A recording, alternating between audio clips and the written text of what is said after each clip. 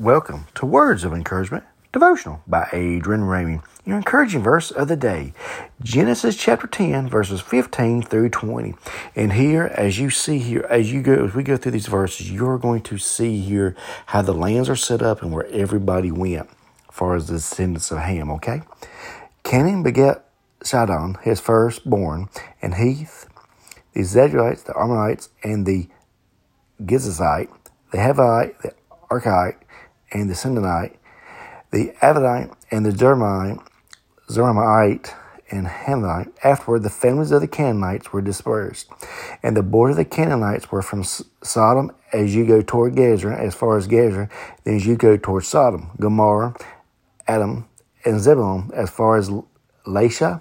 These were the sons of Ham, according to their families, according to their language, and their lands, and their nations. So right here, we finish up the descendants of Ham. These names are, like I said again, these names are hard to say and everything. So this is where all the lands where they went, the different languages and everything. So this is what you're seeing here. Just a little history lesson right here.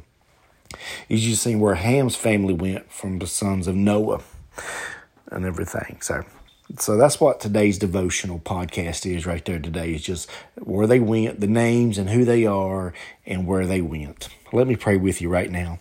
Father, in Jesus' name, I pray as ever listen to this podcast. I pray, Lord, you just be with them for your glory. Pray, Lord, you touch them right now. Lead, guide, and direct them. Bless their day. Thank you, Lord, for this day that you bless us with. And we want to give you all the glory, honor, and praise. We want to magnify your name, Lord. And I pray that you touch needs today.